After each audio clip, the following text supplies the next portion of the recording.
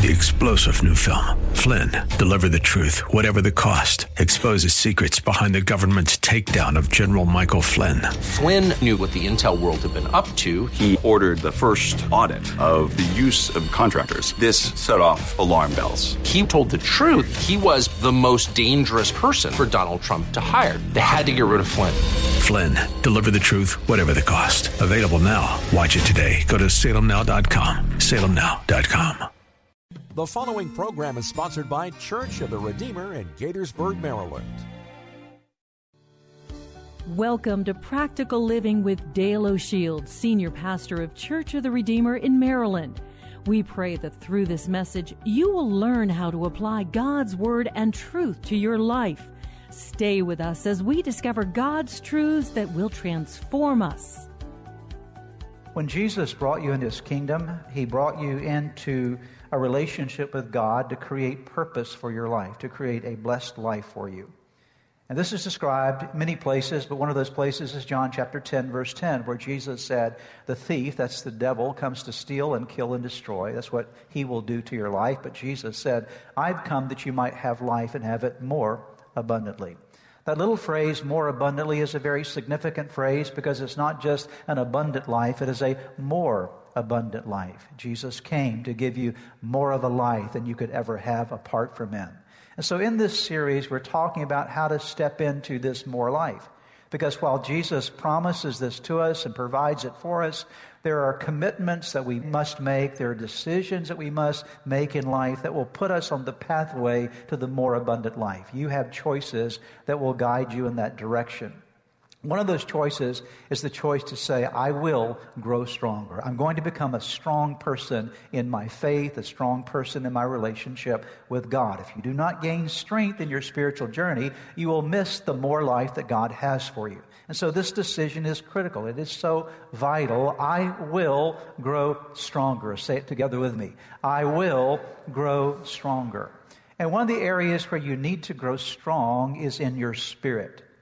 The Apostle Paul talked about this in Ephesians chapter 3, verse 16. In fact, it's a prayer that he prayed. I'm going to ask you to circle some words as we go through this. He says, I pray that from His, that's God's, glorious, unlimited resources, that He, God, will empower you with inner strength. Would you circle that phrase? With inner strength through His Spirit. Paul says, one of my prayers for you on a consistent basis is that in the deepest part of your being, in your innermost being, there will be strength. You will be strong in spirit. Strong in spirit. Now, what does it mean to be strong in spirit?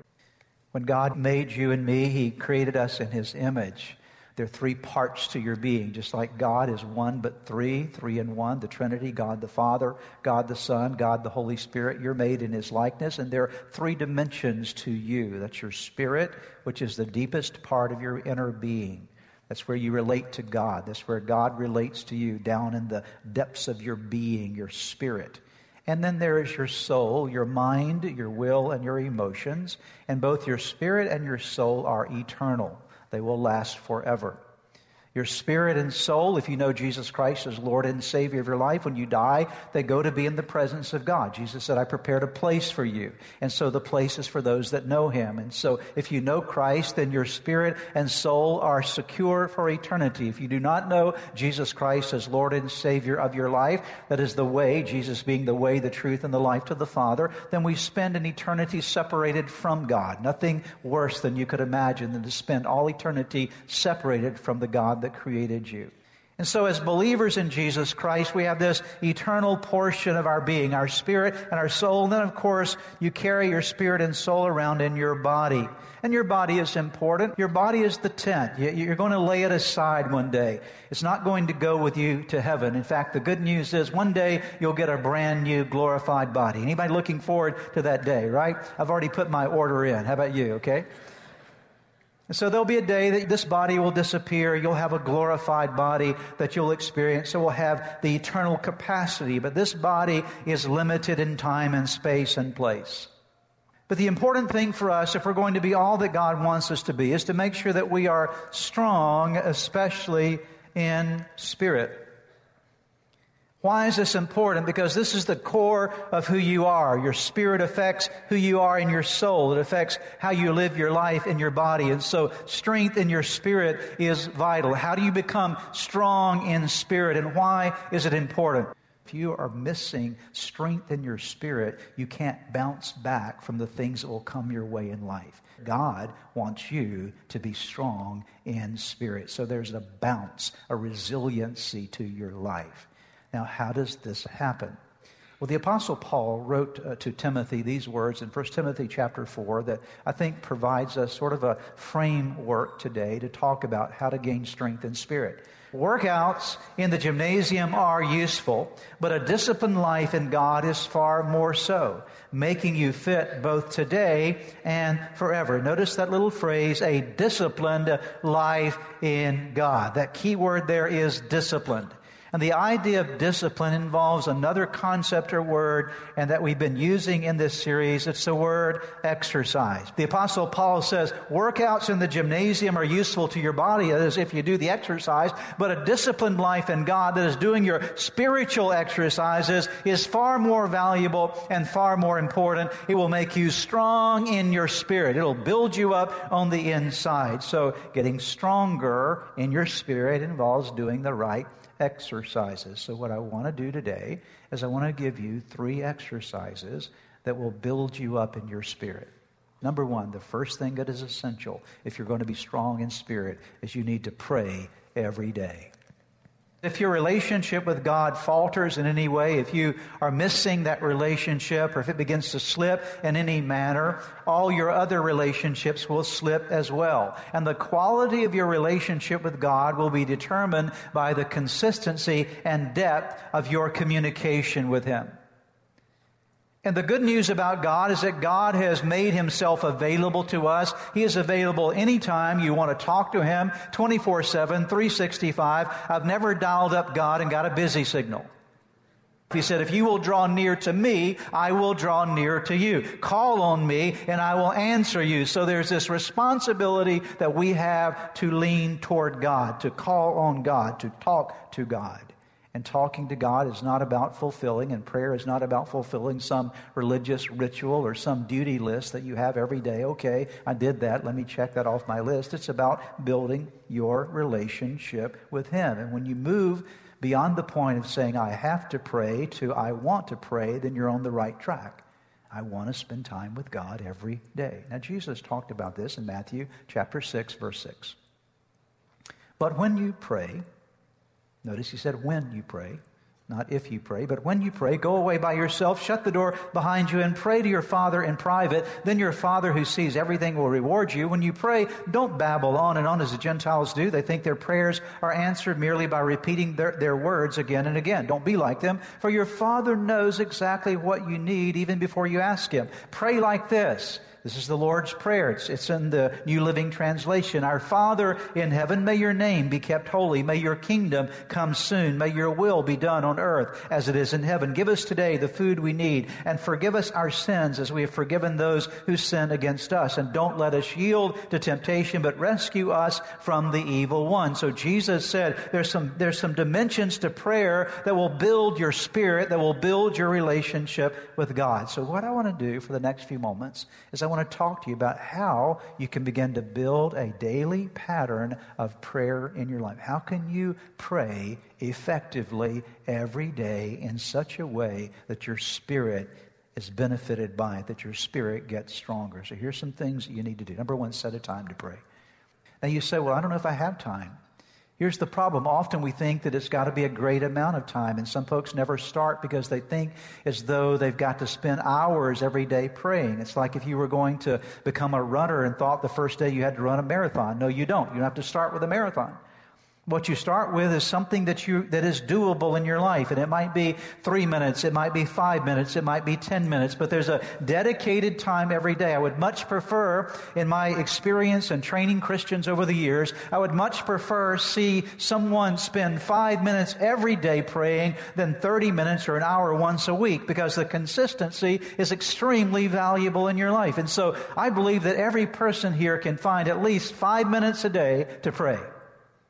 Then create a space and a place. Where are you going to pray? And so Jesus said, go into the closet and shut the door. You need a private place where you can open your heart to God. I don't know where that is for you, but maybe it's in your car driving to work.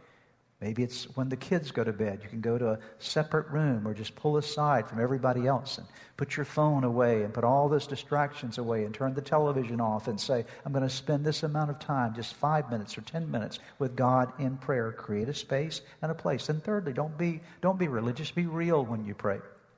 A lot of folks think that when I pray, I've got to pray something like this. Oh, thou is God in highest heaven. Hearest thou me? Okay. And God says, who are you talking to? Okay. We get into these religious things that we have to be really religious. You don't have to be religious when you pray. You just have to talk to God. That's all it is. And when you realize that I can be real with God, if you don't believe that you can be real with God, read the book of Psalms. The book of Psalms is full of very real prayers. Then follow a prayer plan. Jesus said, pray like this, and he gave us the Lord's Prayer. Many times I've taught on the principles of the Lord's Prayer. I'm not going to do that today. I'm sure that I will do it again in the future. But I want to give you a very simple prayer plan that you can use every day of your life, and it can you can pray 5 to 10 minutes every day with this prayer plan that I'm going to give you in a way that will be non-religious and very effective. How many of you have seen pictures before of praying hands? Have you seen the pictures before of praying hands? What do they look like? Help me out. Left hand is who to pray for. Right hand is what to pray. Who and what? Okay. Start with the left hand. Who to pray for. What finger is closest to you? Your thumb, right? And what is it closest to? Your heart, right? And so the first thing who you pray for people who are closest to your heart, your family, your friends, the people that you love, that you have meaningful relationships with. So you start your prayer, God, I'm going to pray today for, and begin to pray for the people that are closest to your heart. The next thing to pray for, notice this finger, what is that finger often used for? Pointing, exactly right. So you pray for people who are helping point the way in your life. Pray for your pastor. Pray for those that are over you, that are leading you and guiding you and helping you to learn things that you need to learn, that God would give them wisdom and that God would use them to help point the way in your life and give you the guidance and direction that is necessary for your life. The longest finger on your hand represents extension, or it represents influence. And so you pray for the people in our world who have influence. There are people all around the world that have great influence. And then this next finger is called your ring finger. It's the weakest finger on your hand. And so you pray for, who do you pray for? You pray for the people who are weak. Those that are going through trouble and difficulty. You may know them by name, or you may know of the challenges people are facing. And so you pray for people who are weak and struggling in their life, sick, going through times of bereavement, whatever it might be. And then what's the smallest finger on your hand all about? It's that little pinky, and you pray for yourself, okay?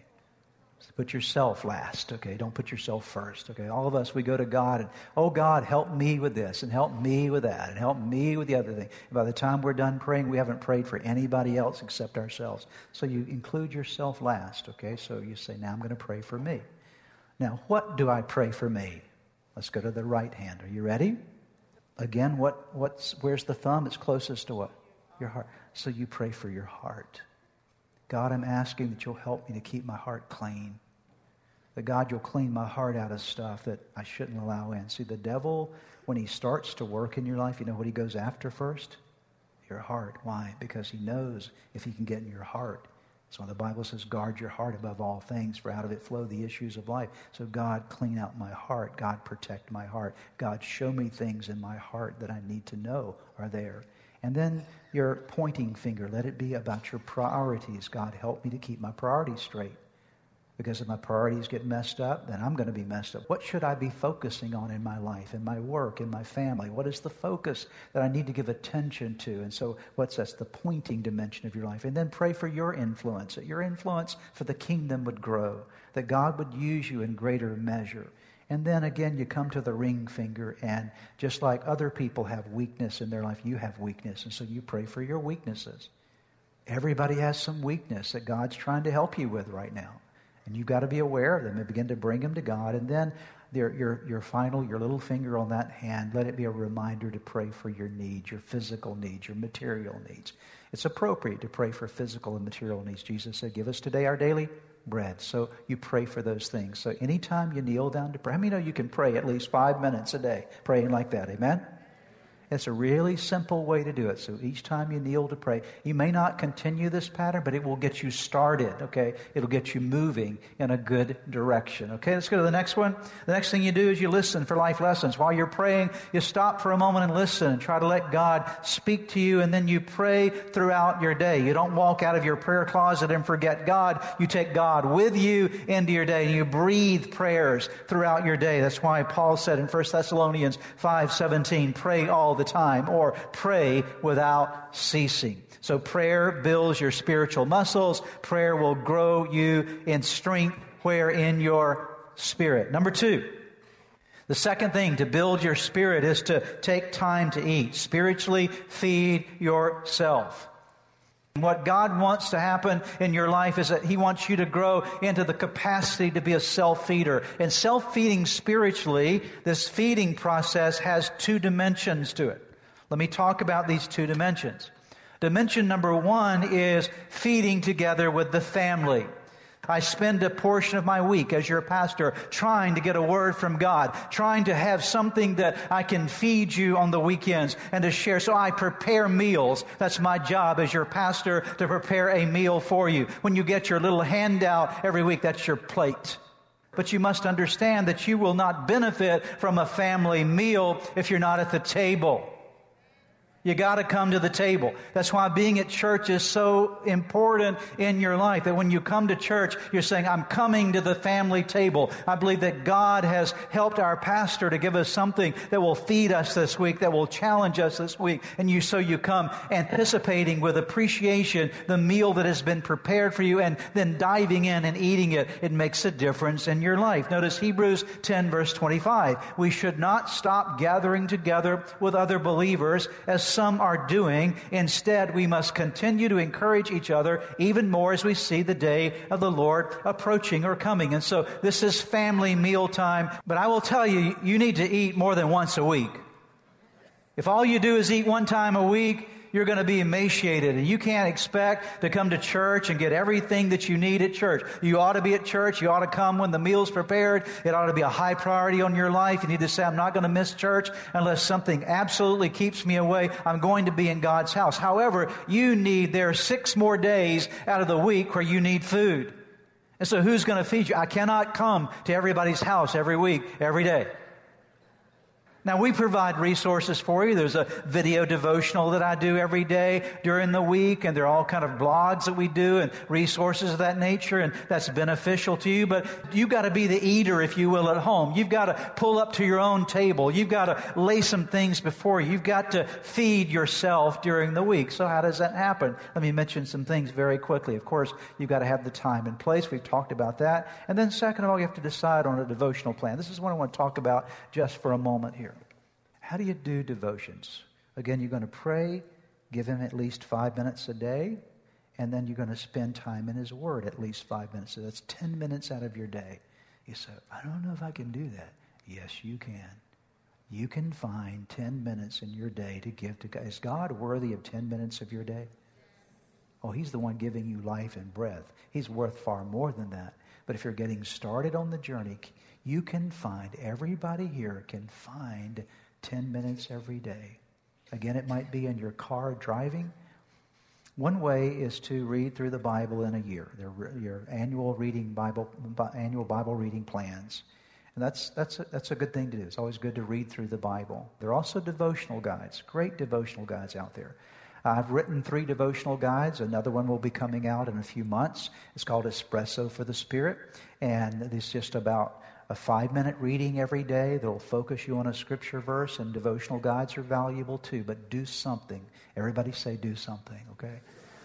Do something. If it's just reading a verse or reading a few verses, you do something that'll get you started for at least 5 minutes a day. All right? The next thing that's important to do is to ask God to bless your time of study when you're reading the Bible or doing a devotional reading.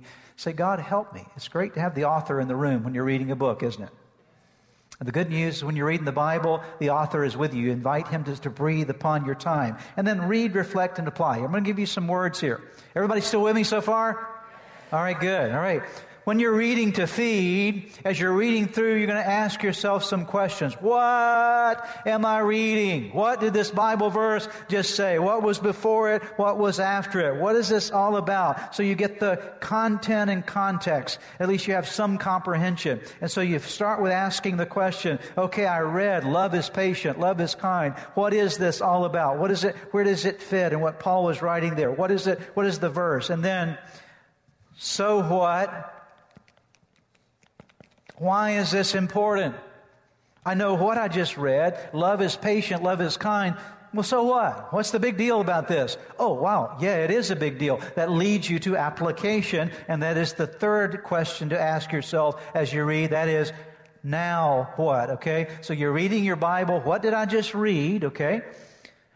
I'm going to stop and think about what I read there, and then, so what? Why is this important? And then now what? When I get up from reading this, now what am I going to do differently because I just read it? So this is a way that you bring application to your Bible reading, because here's the key. You don't want to, devotional reading is not just about getting you more information about the Bible. It is leading you to revelation about the Bible. So there's application in your life that leads to transformation, okay? So the information becomes revelation, that becomes application, that becomes transformation. Can you say that back to me? Probably not, okay? But you got the idea, right? Because it's only what is revealed to you. Get it? Oh, now I see that. And then now here's what I'm going to do with it. And then it transforms your life. And then the next couple of things as we're moving forward here is to make sure that you write down some things. I'm a big believer in journal writing. I could talk about that and will some other time. Review what you're learning. Share what you've been learning with other people. There are a whole bunch of verses there that I've given you about the value of feeding yourself that you can take time to read on your own. Let me take you to the third and final thing that is essential if you want a strong spirit. How many of you want to be strong in spirit? Let me see your hands. Come on. Do you want to be strong in spirit? The third thing that you have to do is this: selflessly and sincerely, and when possible, secretly, serve someone every day. One of the biggest enemies in your life, in my life, is the enemy of our selfish self. Everybody has one. At the core of our being and our self, we are selfish. And when you and I live based upon our selfish self, when we're thinking about self, it makes us weaker, makes us smaller. Anytime you focus on you and you only, it shrinks your life. But to become spiritually stronger, you have to address, you have to challenge your selfish self. And one of the best ways to put to death your selfish self is by doing something every day that truly serves someone else in some way that you get no benefit from, that it's not about you, but you're doing something for the benefit or sake of someone else that you're not looking for applause from. In fact, you're even happier if nobody knows about it. Now notice what the Bible says in 1 Peter 4, verse 10. Each of you should use. Circle that word use. You use something, it means you're doing something with it. Each one of you should use whatever gift you have received for what purpose? To do what? To serve others as faithful stewards of God's grace in its various forms. And so when God gave you giftings in your life, they're not about you. Your gifts are not about you. If you're all uptight about somebody recognizing you and recognizing your gifts, you don't get it, because your gifts were given to you for the sake of serving other people. Notice Hebrews 13, verse 16. Don't forget to do good things for others and to share what you have with them. These are the kinds of sacrifices that please God. In fact, the writer says, don't forget, it is so easy to forget to do good things for others. And in Matthew 6, 1 through 4, Jesus said, watch out. Don't do your good deeds publicly to be admired by others, for you will lose the reward from your Father in heaven. When you give to someone in need, don't do as the hypocrites do, blowing trumpets in the synagogues and streets to call attention to their acts of charity. I tell you the truth, they've received all the reward they will ever get. But when you give to someone in need, don't let your left hand know what your right hand's doing. Give your gifts in private, and your Father who sees everything, what will He do? He will reward you. What is Jesus saying there? Jesus is saying, when you give, when you serve, when you do something for somebody else, don't do it so that the accolades will come back to you. Do it for the sake of them to be blessed. That the only agenda that you have is to be a blessing to other people. When you do that, it makes you bigger and it makes you stronger. Perhaps as you have been listening to today's broadcast, you felt a stirring in your heart, something that reminded you that you need to get something right in your life with God. The first way to start in that journey with God is to open your heart to Jesus Christ, to make Him the Lord of your life, to turn over all your life to Him. And that begins with a very simple prayer. I want to lead you in that prayer right now, and it's a prayer that you can pray right where you are. Say these words: Jesus, I invite you into my life today to forgive me of all my sins. I need you. I want you. I want you to take charge of my life. Be my Lord and Savior, in Jesus' name. Now, if you just prayed that prayer with me, I want to encourage you with a promise from God's Word that says, when we call on God's name, when we call on the name of His Son Jesus, there is salvation that is brought to our lives. He changes us from the inside out. And the Bible says that if any person is in Christ, he is a new creation. Old things pass away. Behold, all things become new. And that's what's happened to you today as you've opened your heart to Christ. Let me encourage you. You need to take the next step. The next step is to make sure that you get into a good Bible-believing church where you're studying God's Word. And make sure you get a copy of God's Word and begin to read it. Spend some time each day in prayer. You've been listening to the teaching ministry of Practical Living with Dale O'Shields, Senior Pastor of Church of the Redeemer in Maryland. If you would like more information, please visit our website at church-redeemer.org. May God bless you and make you a blessing. Messages that inspire, that give. 3-star General Michael J. Flynn, head of the Pentagon Intelligence Agency, knew all the government's dirty secrets. He was one of the most respected generals in the military. Flynn knew what the intel world had been up to. He understood its funding. He ordered the first audit of the use of contractors. This set off alarm bells.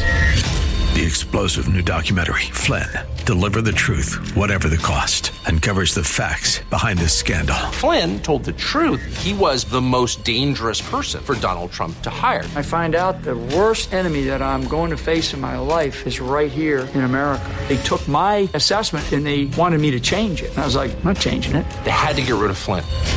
With in-depth interviews, archival footage, and never-before-seen personal records of the man behind the headlines. I just felt like I was drowning. Flynn, Deliver the Truth, Whatever the Cost. Available now. Watch it today. Go to salemnow.com. salemnow.com.